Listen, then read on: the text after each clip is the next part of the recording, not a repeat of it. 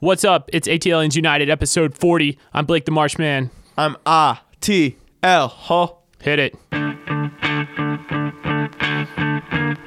Look, if you had one shot, one opportunity to capture and make it to the Eastern Conference Finals, would you capture it? Atlanta, you just let it slip.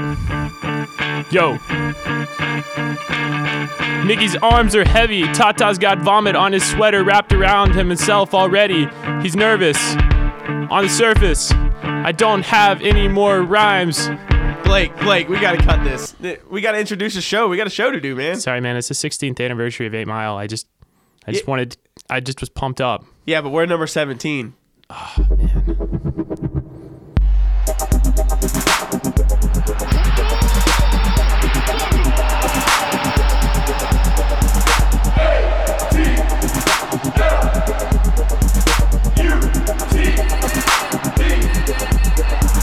One second, big wall.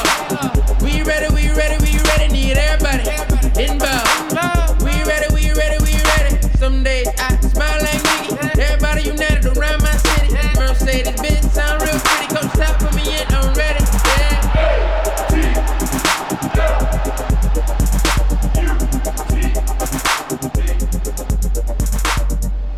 Thank you for bearing through that intro, our ATLians family. I promise it sounded better the first time. I was like practicing in the bathroom, and I sounded just like Eminem. You're getting close. You keep working on those chops, and we'll release an album soon. It was supposed to be how like Tata, he was so nervous that he forgot the starting lineup, and the whole crowd goes so loud, and I was gonna throw in the whole Benz goes so loud, and time's up. All right, we're gonna cut you off there. God, man. ATLians, hey, if you like us, give us a 5-star rating. Go to iTunes or whatever podcast app you're listening to. It really helps us out. 5 stars for the 5 stripes. Yeah, even review us. Tell us how dumb we sound or how great we sound, or just give us some good general feedback. You know, we always appreciate the feedback. Plug over. And Blake, we got a lot of stuff going on in Atlanta, but the most important thing is we got a home playoff game coming to the Benz on Sunday. It's leg 2, man. It's going to be huge. It's so huge. The Falcons playing earlier that day. We can tailgate while watching the Falcons, get rowdy and proud, and then just let all of New York know who Atlanta United really is. It's going to be an incredible game, and we got tons of Atlanta news as always to bring you guys. But 5:30 p.m., rumors that the roof is going to be open, a sold-out Mercedes-Benz, a chance at the Eastern Conference Finals berth. We're up 1-0 in this tie. It doesn't get any better than this, Joe. And top it off, it's Veterans Day. So I'm sure we're going to have a lot of appreciation for our military out there as well. So it's just it's a holiday. It's an Atlanta United holiday. It's a great day. And I'm excited, man. I couldn't be more excited for this Sunday. It's lining up to be spectacular. What else do we got going on in Atlanta, Joe? We got ATL is burning ball. What? It's a half dance party, half ball. You know, there's not much going on outside of the Atlanta United game. Yeah, it looks like it's put on by Red Bull. Looks like tickets are only like $10 or $15. Doors open at 8. This is Friday night. Georgia Freight Depot. Do you know where the Freight Depot even is? I've never been to the Georgia Freight Depot. No. Well, we have a lot of freight. We're a train city. Freight coming in, freight coming out. Speaking of freight, let's just go into the most important news. My chili, Chomp and Stomp. If you guys listened last week. Yeah, Blake. Cabbagetown, great little festival, bluegrass and chili competition, and a blind taste test by some esteemed executive chefs across Atlanta. My chili placed 25th out of 97 teams. Yeah, you're in the 73rd percentile, Blake, of Atlanta chili. Our goal was top third. So thank you to everyone that came out and supported Flavortown Chili. It was a fun day. I just would say you gotta pace yourself when you're in the chili competition. I didn't do the best job of it. Next year we're going for top 10. That's our goal, and we might bring in our producer. She makes a fantastic hot sauce. We might bring that in next year. Yeah, well, fantastic hot sauce is going to pair very well with whatever you eat in the Gulch on Sunday, which is the real important deal. And the weather's looking pretty nice out there. There's not a big chance of rain, and it's going to be sunny, but a little chilly. A great time to tailgate. I know a lot of people are going to bring their own homemade chili, maybe some leftover from Chomp and Stomp, which I don't think there was any leftover. Usually all of that's gone within an hour. Yeah, it was gone. Our chili ran out in like an hour and 15 minutes, and we lasted a lot longer than most of the chili competitors. Yeah, there's little whispers, though, of the roof being open in Mercedes-Benz, and I know many of you fans are like me and just really hoping that that's true. I would love to see a playoff game with the roof open at night. It'd just make for a wonderful atmosphere. The other news is there's a lot of speculation as to who's going to hammer in the golden spike. And you remember last year we had Archie singing his "We Ready" chant and on the stage during the playoff game and got everybody so hyped up. What if we had someone like Ludacris come out this year? Luda. My pick, I think we should throw it way back. I'd like to see T.I. That'd be so dope. I would like to see T.I. And maybe not necessarily hammering in the golden spike, but he could do like the rap stage, and we can do a double celebrity exposition where someone hammering the golden spike could be a possible Atlanta Brave. Ender Inciarte made his way onto the Atlanta United website this week, and the Braves are in their offseason. There's plenty of chances to get either Inciarte or Acuna or Freddie Freeman to come hammer in the spike. Maybe bring their support. That would help the fans go crazy. Maybe bring CeeLo back for the national anthem. Let's just bring in all the celebrities, get everyone really hyped before the game. I'd like to see the roof open. Apparently they can open it in 8 minutes now. I'd like to see it open as the whole pregame ceremony is going on. I think that'd be pretty epic. Speaking of the stadium, I think this is something we've been talking about the national anthem. I just want to hit on this really briefly. If you guys have ever been in Mercedes-Benz and we're singing the national anthem, and you get to the line where it says "night" in our national anthem, you'll notice the entire supporters section shouts "Night!" Knights! And a lot of people are wondering why. Well, it goes all the way back. It's a cool story that most people don't know. This comes back to one of Atlanta's oldest professional teams, at least since I've been alive. The Atlanta Knights, they were a minor league professional ice hockey team in the International Hockey League from 1992 to 1996. They ended up moving to Quebec in 96. But everyone shouted "Knights" at that point in the national anthem. So a little Atlanta history for you. I digress. Like I said, Veterans Day, 5:30 p.m. kickoff in the Benz. Maybe we could bring in Andre 3000. We didn't even think about that. Andre 3K or Big Boy. Oh, man. How about a reunion of Outkast and Andre and Big Boy get up there on the stage together? Probably asking for too much. Not for Atlanta. Man, I am so excited. I hope you guys are too. We're up 1-0 going into the second leg, and we have that crucial away goal I mentioned last week. And man, it's gonna be an electric atmosphere all day. We got NFL football followed by a night home playoff game. What more could you ask for, Joe? Well, Blake, this is all such good news to me. Do I even dare to bring it down a bit? Can you tell me who's hurting?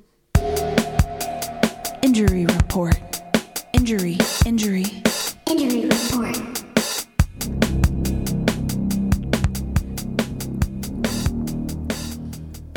I'm hurting a little bit, not gonna lie. I had chili competition, and then I totally botched my take on Lose Yourself to open the show. Don't be so hard on yourself, Blake. That wasn't a bad take, and it was freestyle. I just expect a lot of myself. I try to come prepared every week to bring the heat. It was music to my ears. All of our ATLians. And I'm very talented musically. We got a couple people that don't matter at all that are injured, and we're not even going to talk about them, but their last names are Zizzo, Ambrose, and Vasquez. Andrew Carlton is not going to be playing. He is actually up for USL Player of the Year because he played with Atlanta United 2, which is a division of Atlanta United. We're not going to talk about where they play. They also kind of play on a baseball field like New York City. But he had a great year in the USL. He got some good appearances at the MLS level. Again, a guy to watch out for. He's one of our own, Andrew Carlton, but he's not going to be playing this game. Chris McCann, nada. I like you, McCann. You've had some solid performances for us at center back when we were playing a back three. This guy, now that we're back to a back four, he's not a left back. We got Garza healthy, and we have a lot of options at left back because, you know who it is. It's can you give us a rendition of one of the songs, Joe, that we got at left back now? I mean, you say goodbye, I say Bello. Yeah, we still got Bello in case Garza goes down again. Yeah, and Chris McCann will be out for 3 weeks, so he's out for the playoffs at this time. And if we advance further, he might be available on the bench. But that brings up a good point because Greg Garza is finally back. He played right before the playoffs, and he played a full game. And what an addition he was to our team. And we're going to talk a little bit more about Garza in the recap, but Garza just made such an impact and played the entire game this past it was wonderful. Yeah, and I think something to hit about Garza, Miggy comes back from injury, Tito comes back from injury, Garza comes back from injury. Miggy and Tito were dealing with leg injuries. Garza, I'm not surprised he's hit the ground running so well, no pun intended. Pun definitely intended. Pun intended, because he hurt his shoulder. I mean, he should have stayed in shape, lower body. I mean, I know you can't necessarily do the full running motion, moving your shoulders back and forth, but he should have been able to stay in pretty good shape, lifting weights, doing whatever he needs to be fit, at least from a lower body perspective, which the majority of soccer is played with your lower body. So I expected Garza to hit the ground running, pun still intended, and I'm honestly still, even expecting him to do that, I've been blown away by how well he's transitioned back into the team since we lost McCann to that quad strain. Let's talk a little bit about something that's not an injury, but I think it should be included in the injury report. All Atlanta United fans going into this game Sunday night should be aware of this because of MLS rules, which, off the record, I think is total, you know what? It's Trashlando. It's a bunch of trash. It's a bunch of Orlandville. 2 yellow cards means you're suspended for the next round of games. And we had 3 players pick up a yellow card in game 1. That was Joseph, Remedy, our goal scorer, and Tito Villalba. That would be a disaster if all 3 of those guys pick up a yellow card in the second game and we win, because that would mean we go into game 1 in the Eastern Conference Finals without 3 crucial players. And Joseph's yellow card was such a bogus little call. Yeah, it was a little petty, throwing the ball away. Like a little bit of his attitude got the best of him, and the ref punished him for that. But then you look at the whole scope of the game and how aggressive and how many no calls there were in the game, and you go back to that one yellow card they gave Joseph, it was almost like, how could you, ref? That was ridiculous. Oh, there's a lot of questionable stuff we'll get to later, but that's what I was going to get at in terms of the injury suspension report. Let's recap this first leg up at the baseball stadium in New York. And what a night it was. I still haven't slept well since it. It's just, my heart was fluttering all over the place, and we came out of that awful, what they want to call a soccer field, and it's not, of a stadium with a victory. You and me both. I still haven't slept well. I don't think I'm going to sleep well until the playoffs are over, which hopefully is a very long time from now. December 8th. Yeah, I've been waking up with just night terrors every single night, just like I'm panicking. I think of Toronto and us, and the supporter shield was in our grasp, and then I think of Tata leaving, and then I think of how we have a chance to send him out on a high, and I just wake up in the middle of the night sweating. And anyways, Joe. Yeah, but we go into this and we needed a win away, and most importantly, all we were really looking for was an away goal, and we got our away goal by a guy who scored so many goals in his career, Eric Remedy. So many goals, we just don't remember any of them. This was his very first goal for Atlanta United. Yeah, when you do something so much, sometimes you just forget that it's even happening. In this case, Remedy, he gave it wasn't a great shot. He kind of, what would you call that? He wedged it in off the post. It's kind of like a wedge. Like, he didn't really strike it into the goal. He just kind of like pushed it off the bar or the post and like walked it in. He ran up to the ball off a wonderful volley by Joseph Martinez. We got to talk about that for just a second. A corner coming in, fantastic ball in the volley. air, and Joseph just puts a leg through the ball, and then an amazing save by Sean Johnson, and the ball is just trickling on the goal line, and there's 3 players there running after the ball, and Sean Johnson's scrambling to get to his legs, and Remedi gets to it and kind of walks it off the post. It's like, there's no way you can miss from there, and he almost missed. But it actually went, and Sean Johnson lunged for the ball, but his lunge fell just slightly short, and he just kind of watched the ball go into the goal. You know what that goal reminded me of, Joe? It reminded me of when you are playing golf and you have like a gimme putt, and you know it's a gimme, so you're tempted to just pick up the ball. Like, it's a gimme. No, I'll just pick it up. You know, I'm playing with friends. We're having a couple drinks on the course. Like, I'll just pick up the ball. But then you're like, actually, no, you know, I'll putt it. Or you got that one jerk friend that really counts every score, and he's like, no, you got to putt that. He's like, you got to putt that. You got to putt that. And it's like, but it's like right here. Like, it should just count. And then you go up to it, and you kind of wobble, and you start to get the yips, and you take a little tiny backstroke, and then you hit it, and the ball loops all the way around the rim. Kind of almost rolls out, and then just drops in the hole. And you're like, yeah, there's a gimme. Or you take that putt and you kind of 2-touch it, so you putt it twice, tap it twice. It still goes in, and you're like, I'm counting it. It still counts. That's a gimme. Yeah. I wouldn't say it was the flashiest of goals, but that was a flashy goal celebration. Did you see that little shimmy shake? Yeah, I want to see more goals from Remedi just to see how many dances he has in his repertoire. I think the shimmy, he could definitely just expand on the shimmy.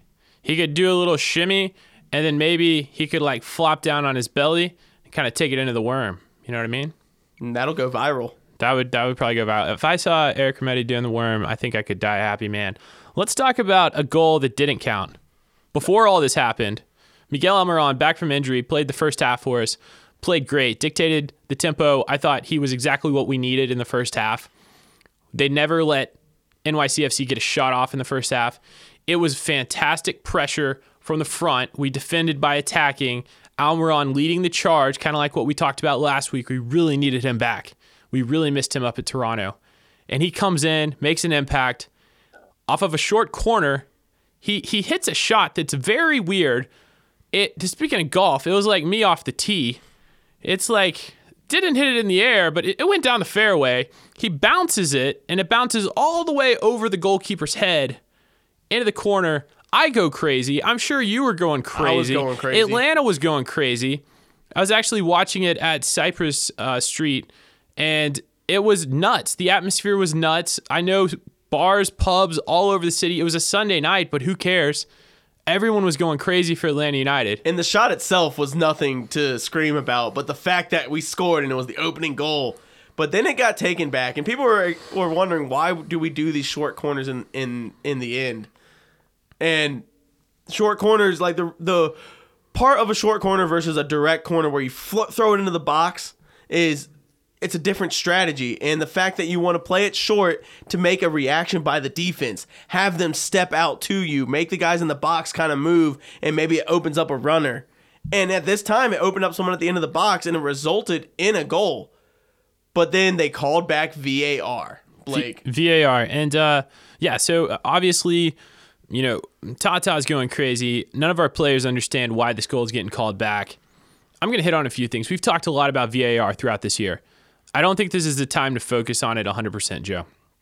We're in the playoffs. We're in the middle of a playoff run. I think we got a great shot at the MLS Cup this year, especially if Columbus can knock off New York Red Bulls. But we got to focus on what's ahead. And I'm going to say this right now. VAR going into next year needs to be looked at hard. Just like our team, Atlanta United, is going to go through a lot of changes. I think we got to really address what's going on here. And it's got to be some changes. I have two opinions. One, if anyone watches American football, when they come out of replay to review a call, the ref gives an explanation of why that call was made. And I don't care who he gives that explanation to. I don't care if they mic up MLS refs. I don't care if the ref goes over to the captains. This is a point our producer Britt actually brought up. I don't care if he goes over to the captains and tells the captains the reason the goal was called back. But we've seen it not just in this game, but in a lot of previous MLS games. Our game out at San Jose comes to mind with Chris Wondolowski having no idea why his goal was called back, which resulted in a Joseph Martinez penalty, which then resulted in one of the most dramatic comebacks in Atlanta United history. we have to have an explanation from the referee. He can't just point to the spot, go on with the game, and all the players are sitting there like, what just happened? What are you talking about? How does that not count? No explanation, just point to the spot, says free kick. And the other thing, to build on that point, that I think there has to be a change made to VAR, is a time frame for when you can call something back. Like, what is this coming to? Are they going to get to the point where there's a goal in the second half, and then they go to VAR, and they find that someone was offsides in the first half, so they call the second half goal back? Like, what extent does VAR cover? Because we're getting these longer and longer time frames between the actual play where play should have been stopped, even if it is the correct call, and the result. And the players don't know what's going on. The fans don't know what's going on. The coaches don't know what's going on. And there's no time limit. For all I know, you could call VAR in the 90th minute for a foul in the first minute. I don't even know the parameters on it. Well, Blake, let me That's interject. all I got. That's all I got. They got to change this. They got to put it like 30 seconds or something. Let me interject with you here. First off, I do think, looking back on it, I thought that they made the right call. He was offsides. As bitter as that makes me feel, I really wanted the goal, but I do think he was offsides. But you ask about the time frame, and the time frame is when the foul occurs and the VAR is checking it on their video booth, they have until the next dead ball is played. Whether that be a throw-in, a free kick, a goal kick, a kickoff, until the next dead ball is played. So if it goes out of bounds for a throw-in, it's until once he throws the ball in, you can't review it anymore. Yeah, but what we're seeing, Joe, is we're seeing players stall on a throw-in, like sitting there with the ball above their head, like staring at the assistant referee or the VAR referee, and they'll just stand there waiting to throw the ball in for 5 minutes until the ref blows his whistle and's like, okay, I guess we'll look at it. This guy stood with the ball over his head. I just don't like the parameters on it. I think if the call is that obvious on a video replay, they should just blow it dead. They shouldn't waste continuing the play. Blow it dead and say, hey, we've reviewed it and this is the way it's going. I don't think you need to bring in the head ref to look at a screen. I think all refs should be equally capable. They rotate positions on the field. One day you're a line judge, one day you're a head ref, one day you're VAR, just like Geiger. He's been a VAR ref. He's going to be our ref for this next game. And he's been, a head ref. Like, they should all be able to make that call. He radios him in, hey, he was offside. Bloop, offside. No one worries. But the communication levels aren't there. They feel the need to bring the head ref in to go look at the replay when there's already a whole separate VAR ref. It's overkill, man. I'm done ranting. Blake, I don't want to keep arguing this VAR point, so I'm going to move on because I know the next thing I say you're going to go on for another 5 minutes. No, I'm done. But I'm done. I'm good. Going back to our game here, and speaking of VAR, that was a call that wasn't a foul outside of an offsides, but there was multiple back and forth between both teams, fouls that were not called and fouls that were called, and very minimal yellow cards given out, even though there were a handful of cards given out. There were plenty of plays where guys were getting cleated, guys were getting stepped on with their spikes up, and David Villa jumping in on Greg Garza with his spikes into his ribs. Even on LGP, though, he, at the end of the game, going in for a header, and he pushed a guy down and came up with an elbow up and cleared the ball. It was back and forth. And kind of my point here, I've been rambling a little bit, is that it was on both sides. If you're an Atlanta United fan, you can take off your red glasses. If you're a New York City Pigeon, you can take off those light blue glasses. And you got to realize that the ref was making the calls poorly or good for both sides. He was very consistent in his calling. This game actually had the most fouls of one half in the first half of any MLS game, including the playoffs, ever. Most fouls in history. That's insane. And one point I want to make with the fact that he held the card in his pocket or no card or gave the card, he did not give either New York or Atlanta a red card and decided a playoff match by knocking a man down. Whether they deserve to be or not, off of a stupid Alexander Ring stepping on LGP's ankle with his studs that in a regular season was going to be a red card.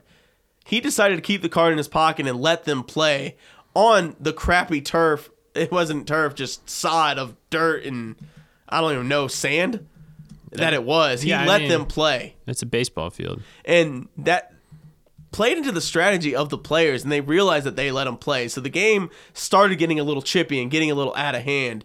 And we had David Villa going up for a bicycle kick, and this could have changed the game. But Joseph Martinez makes a Superman dive, goes head first, sees the foot coming to his face, turns his back, shields himself. The ball, they collide. The ball hits him in the back.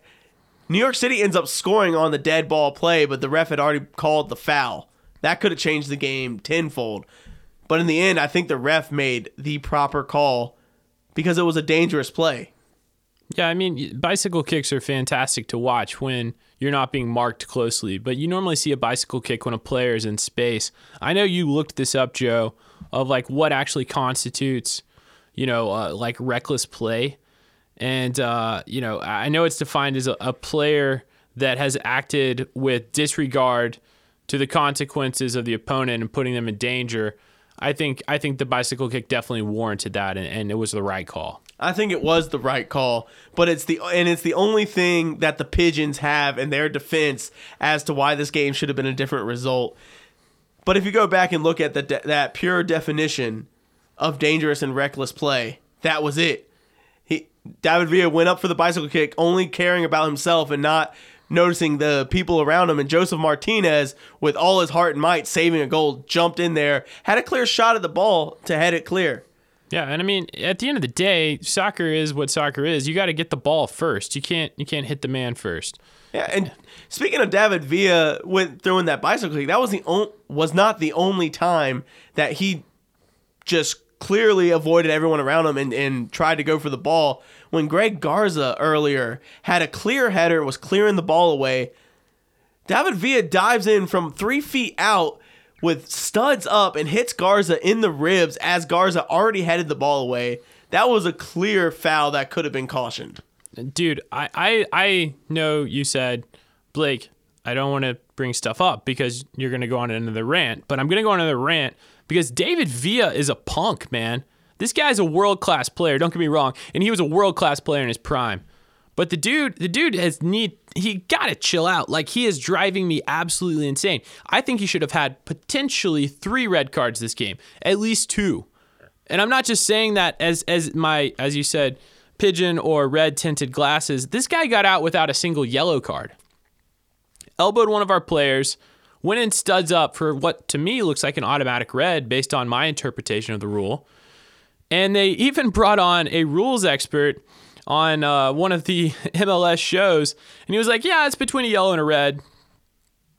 No card. I don't get it. David Villa, you're a punk. I'm going to boo you every time you touch the ball on Sunday. I'll just let you know that right now because I'm sure you're listening to the podcast as well. And all that being said, with all the no calls, this game had the most fouls in MLS regular season all year long. In the crazy. Total game. Yeah, in the most fouls ever in a half. So it was a very difficult game to call, and you know that going to the next game, especially with maybe we got Mark Geiger watch coming up here, it's not going to stand. Dude, speaking of watches, I think we almost forgot a crucial match, just a crucial one of the game. I mean, it's time for another Joseph Martinez. Hair watch. Yes, it's time once again to talk about our favorite player's hair. And I know this is what you guys have all been waiting for. It's been a long week. You guys are like, wow, it's Friday. We got a game coming up. What are we going to do? We're going to talk about Joseph Martinez's hairstyle. Joe, what the heck did he come out in this playoff game with? And I'm not hating. This was a totally new Joseph. This wasn't going back to Periwinkle or even Gray Joseph. It was close to the Gray Joseph. Remember we had the Silver Fox earlier in the season, maybe preseason, where he had it was almost a mohawk style and it was shades of gray and we called it the Silver Fox. But this one was just like straight grandpa. Yeah, our producer Britt also dyed her hair. Apparently her and Joseph were texting, and I thought I saw some purple in this. I don't know about you. You maybe had a better HD TV than I was watching on. I was watching on multiple TVs, and even between the color differences that you see in a bar and a TV, it looked purple on several of the TVs. So I'm not going to say it was a purple hair, but it was a grayish purple. Maybe it was a primer and he was just getting it that softer shade, and then Sunday he's going to come out with red and black stripes. He's going to come out with 5 stripes in his hair. Yeah, and maybe... Wouldn't that be awesome? Joseph Martinez coming out with the 5 stripes in the hair? That would be sick. Who knows? Joseph, thank you for continuing us to entertain every single week with your hair and with your goals. And But- you know what, Blake? Yeah. On that note, What's that? I got to do what we do every week. I need a beer. Yeah, like Joe said, every week. And what do we got this week, Joe? We got a great beer this week in just paying homage to the wonderful tactically sound game and coaching to Tata Martino. We got Cherry Street Brewing Company came out with their beer called Tata Pilsner.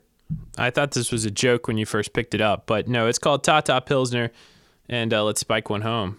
ATL.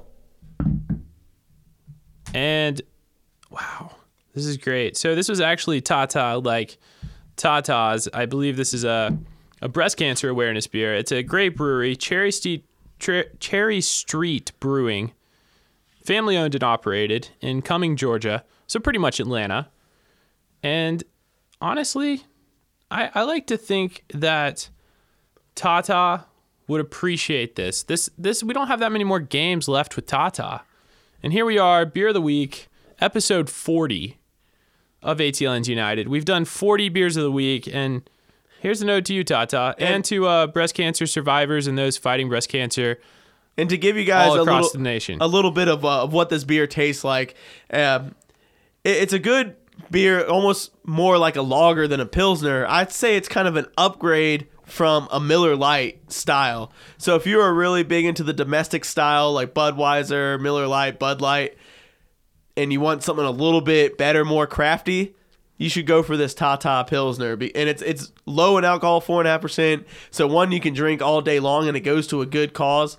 I know my fiance would really love this beer. Yeah, and also, guys, we don't talk about this stuff a lot on the show. You might think we just talk about beer and hairstyles, but obviously there's a lot of great causes out there. This is one of them. Cancer awareness is something that is close to my heart. I'm actually doing the mustache Movember. The Movember? Yeah, I got a little stash going on right now. That's for men's cancer and just men's general health awareness. Guys, this stuff is important. We all got to fight together. I know a lot of different sports do a lot of stuff involved with it. So if you guys want to get out there and drink some beer to help fight breast cancer, like, why not? And support Tata Martino. Moving on. This was a good beer. Let's get ready for Sunday in the Bins.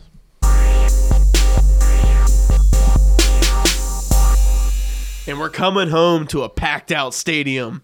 We are going to break another record. If you can't believe it, we are.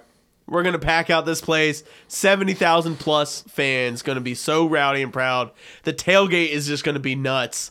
And hopefully that roof is open coming to the Bins. Yeah, there was a chance we were going to get an early kickoff that would have coincided with the Falcons game, which would not have given us as much tailgate time. But when the times came out for this game, I was so pumped. I mean, it's perfect. You got work the next day, but it's like you're going to get home at still a decent hour, unless you're just out all night celebrating the victory, which I hope we are. But 5:30 kickoff in the Bins. Only really bad news is that Mark Geiger has been announced the head ref. Geiger! Oh, we mentioned it a few times earlier, and you guys already know if you're avidly checking all the Atlanta United streams and websites. But Mark Geiger was announced. And as we talked about in our recap of the last game, how it was such a tough and tight game and so many fouls, Geiger's not going to stand for that. And he's going to be a guy that will give a yellow card early just to try to control the game. And if the players don't react to it, he's going to kick someone out. Yeah, I mean, this guy always gives out red cards. He always gives out yellow cards. I think if he was reffing the game last Sunday, we would have seen a couple red cards, probably on both sides of the ball. And speaking of last Sunday, one of the things that players and coaches do before a game, they don't only preview and get ready for who they're playing. They also prep players for who's reffing the game. And so last Sunday, they probably scouted this ref and said, hey, they even said it during the match on the feed because I wasn't there live. I watched it. But he's given out the fewest yellow cards in the MLS this season. He let the boys play. He let them play, but both coaches knew and the players knew that they let them play. So tactically coming into this game, Tata Martino is going to have his boys prepared that you know that this guy, Mark Geiger, is going to give you a yellow card if he has an opportunity. So he is going to get us to play a cleaner game than we played last week and to really keep it tight. And those guys like Remedy and Tito Villalba and Joseph who already have yellows, they really need to know that they have a target on their back and they need to play the cleanest game that they've played. Yeah, I mean, you know I like quotes when I come up with quotes and when I also get quotes from players. Larry came up, he said this about just kind of the situation with yellow cards, Geiger. He said, you have to be careful. I think you don't want to do anything stupid like throwing the ball away, yelling at the ref, or getting a yellow not during the run of play. But you can't give up the aggressive nature that you're playing the game with. You have to leave it to the referee. If you're on a yellow, you have to be careful. 4 games is difficult to not pick up 2 yellow cards, but you really can't change your game. And I think we can't change our game, but I don't think we can get any stupid yellow cards, especially from the players we talked about, Joseph, Remedy, and Tito. Don't be stupid. If Remedy makes a game-saving tackle and he picks up a yellow card because he goes in a little bit late and we end up winning the game, like that's a yellow card that's worth it, in my opinion, Joe. Yes. But if he just gets a stupid yellow card for like kicking the ball because he's frustrated and he misses the next game, like that's what we got to avoid this game. And that's more talking to Joseph Martinez is the guy that's going to kick the ball being That's frustrated. true. That's the guy with the attitude. But you're right. You're spot on. And hair. And Larinowitz is spot on. So coming into this game, we did what we had to do in New York. We got the 1-0. We got an away goal, and we got the win. It's very good. Huge. It would have been even better if we were able to put in another goal or two. We could have been a cakewalk at this point. But we got what we got, and now we got to come out with a tactical plan. And so what does New York City have to do when they're coming in with the mindset of now they're down 1-0, Blake? They got to score 2 goals. And if we score a goal, then they got to that's still good enough for them. I mean, they're going to have to score at least 2 goals to get through.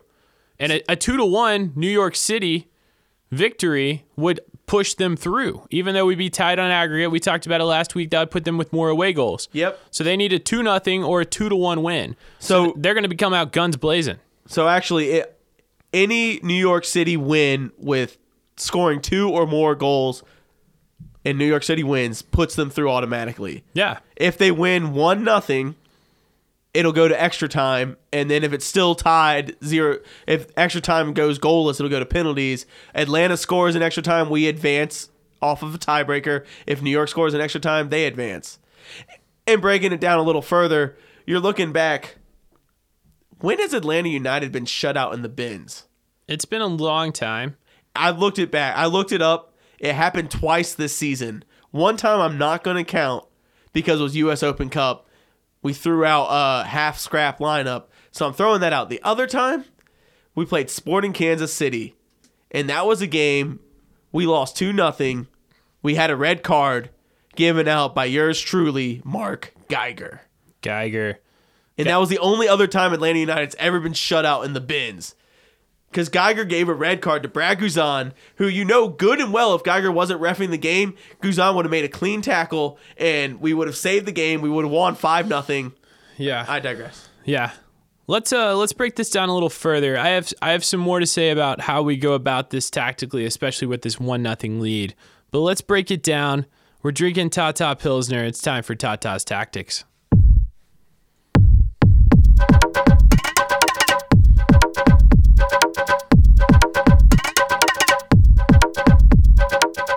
All right, so what I was going to say, and going into the mind of Tata, drinking Tata Pilsner, I feel like I'm really channeling his energy right now. We have to tell our team, if I'm Tata in the locker room before this game, okay, we won 1-0. We got our away goal. That changes nothing. We go out to win this game. We go out to win.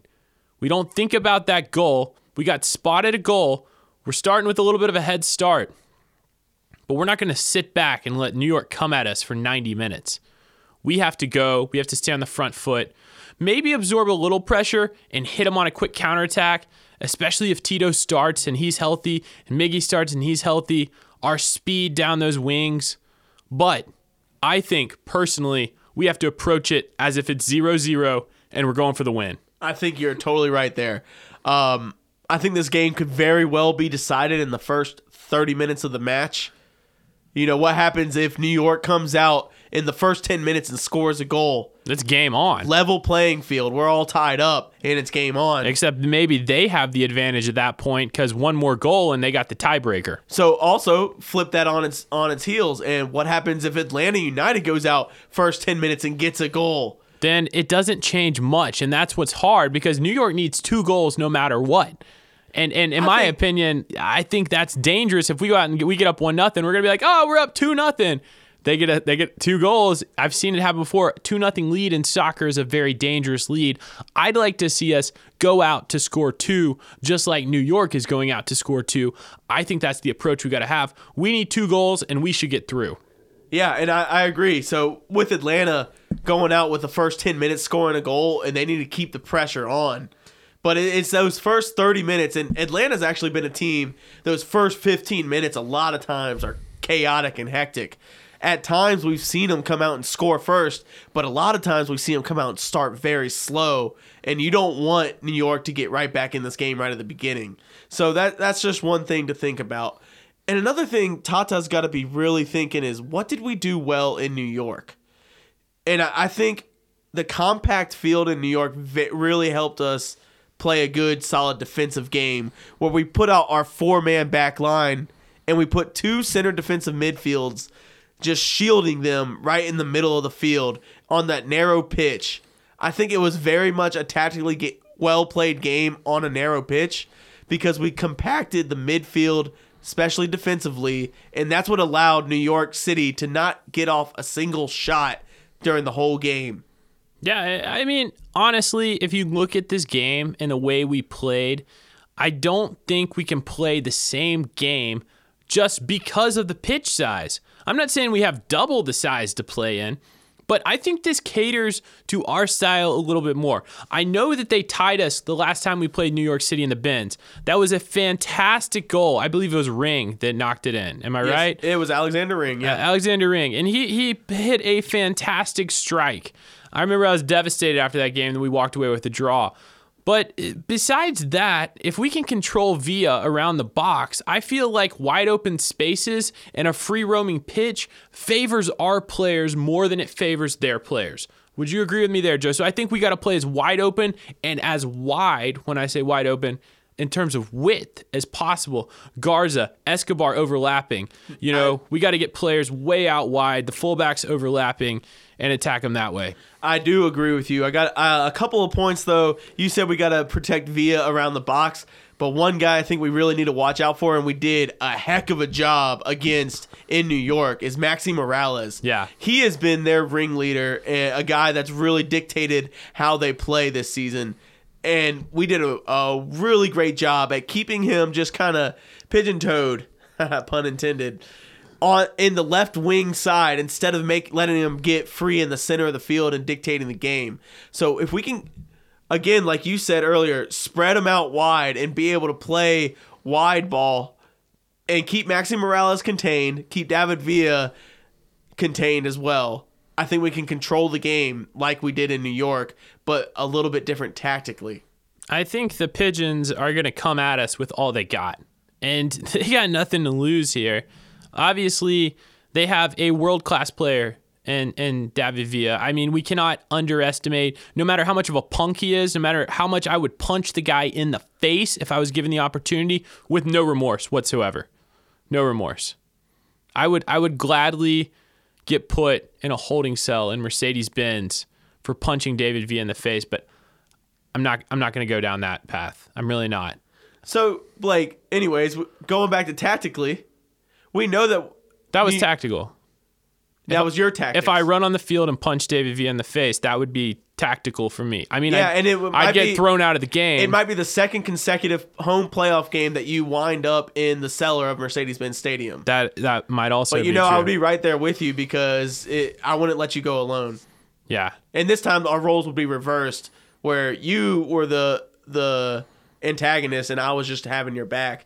So I guess it's time we tell this story, and we weren't planning on doing this, but we'll just leave it at this, and we'll get to the full story in a later episode. But last playoff game where we were eliminated by Columbus Crew way back over 12 months ago, Joe and I finished the game once the game was over, below Mercedes-Benz, deep in the depths. We've hinted at it before in a holding cell. We're not going to get into details quite yet. I mean, basically, we'll get there. I had my Brad Guzan flag, and I was waving it extremely passionately during penalty kicks, and the security guard didn't like me waving the flag, and he decided to arrest me for it, and then you told the cop to say something that I'm not going to say over the radio, and Blake, I got to stop. I'm done. Yeah, we'll get into more details later, but Joe and I just, that's how we ended up in this studio deep down below in the depths of Mercedes-Benz, is because unlike most Atlanta United fans, we've actually been deep down in the depths. And, yeah. But you know what, guys? It's playoff game. We're back in Mercedes-Benz Stadium. Atlanta United already proven that they can win a playoff game. It's time to get pumped. It's time to get rowdy. You guys go drink some beers. Atlanta brewed beers, especially. Bring your flags. Bring your flags. Bring your drums. Bring your singing song voices. I want to hear us sing louder, sing prouder than the rest of the world. And let's go get a win this Sunday and go to the Eastern Conference Championship. One shot, one opportunity. Thanks for tuning in. We'll see you guys in the bins. Woo! A-T-L. Joe.